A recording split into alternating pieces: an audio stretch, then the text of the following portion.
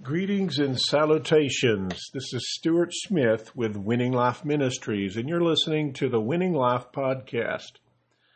I want to say thank you to everyone who has clicked on this and has decided to listen to this Winning Life broadcast. I definitely appreciate your being there.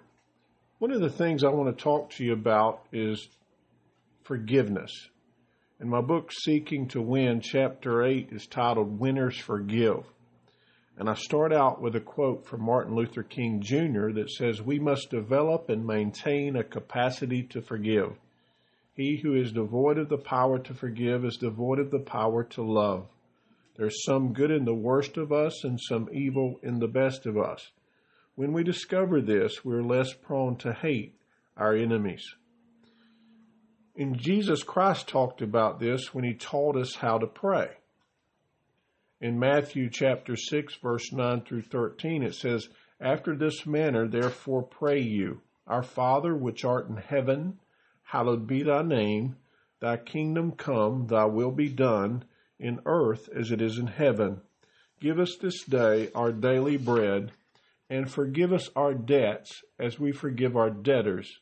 And lead us not into temptation, but deliver us from evil. For thine is the kingdom and the power and the glory forever. Amen."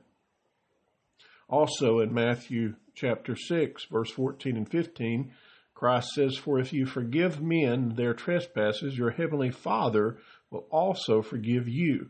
But if you forgive not men their trespasses, neither will your Father forgive your trespasses." What is forgiveness?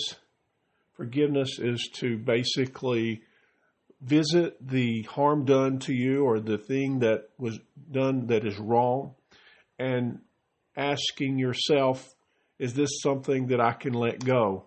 And just forgiving it, for letting it go, is kind of like giving. You're giving the gift of that, letting that grudge go.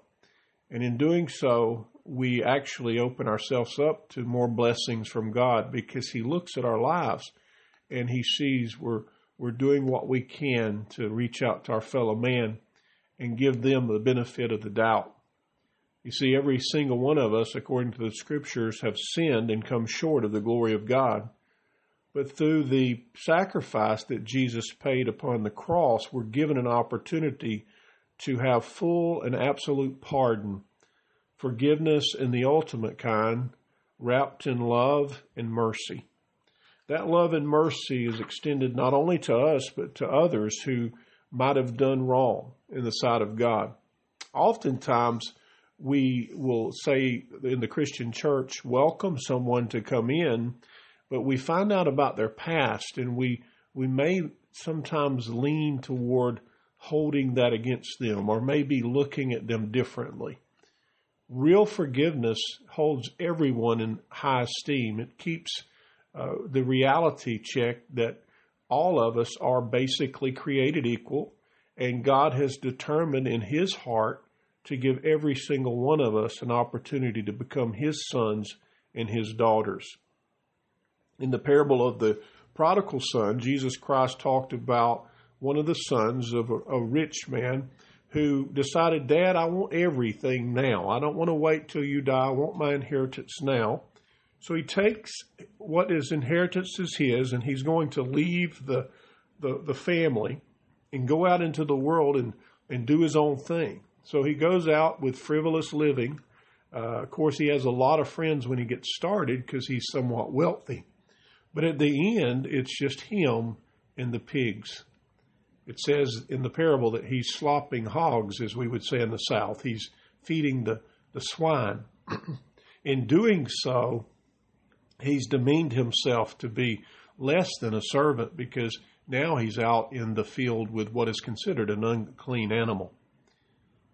He comes to himself and decides, I'm going home. It's better if I am a servant in my dad's house than to be out here with these swine. So on his way back home, he's made a decision. I'll be a slave. I'll be a servant. I don't have to have any pay other than just a tent that I'm given and maybe whatever food that I'm allotted, but I'm just going home. When he makes that decision to go home, his dad sees him afar off down the way. And the Bible talks about in this parable that he literally runs to his son. Not only does he welcome his son back as a son, but he gives him a robe and he has a feast in his son's honor, welcoming him home. That's forgiveness. That's like, even though his son has run away, taken what money was his, but that son made a decision to come home, the father wholly and completely accepted him. It's just a picture of the real forgiveness that God has for all of us. Some of us has literally probably, if you would, spit in the face of God, the way we've talked about him, the way we've belittled Christ, the way we have basically stepped away from the Bible and caught up ourselves in lavishness and in the lust in the flesh and the pride of life of this world. We're caught up in the things of this world, but God still loves us and he's still waiting patiently for us to turn back to him. And in that love that's extended before us is forgiveness in its purest form, a forgiveness again wrapped in love and mercy. We should be in the mindset that if someone's done us wrong, that we can let that go. It doesn't mean that we'll forget it. You know, you've heard the saying, I'll forgive, but I can't forget. I understand that. You're human. Hey, I'm human. So let's just make it a point. Let's forgive. Let's not hold it against them anymore. Say you come up with an argument.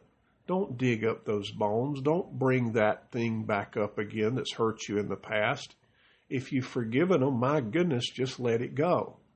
Forgive and forget may be hard, but forgiveness is expedient. Forgiveness opens the door for us to receive blessings from God. I want to thank you for listening to this broadcast today. Again, I want you to keep seeking to win and know that I love you and I appreciate you, and I'll see you next time.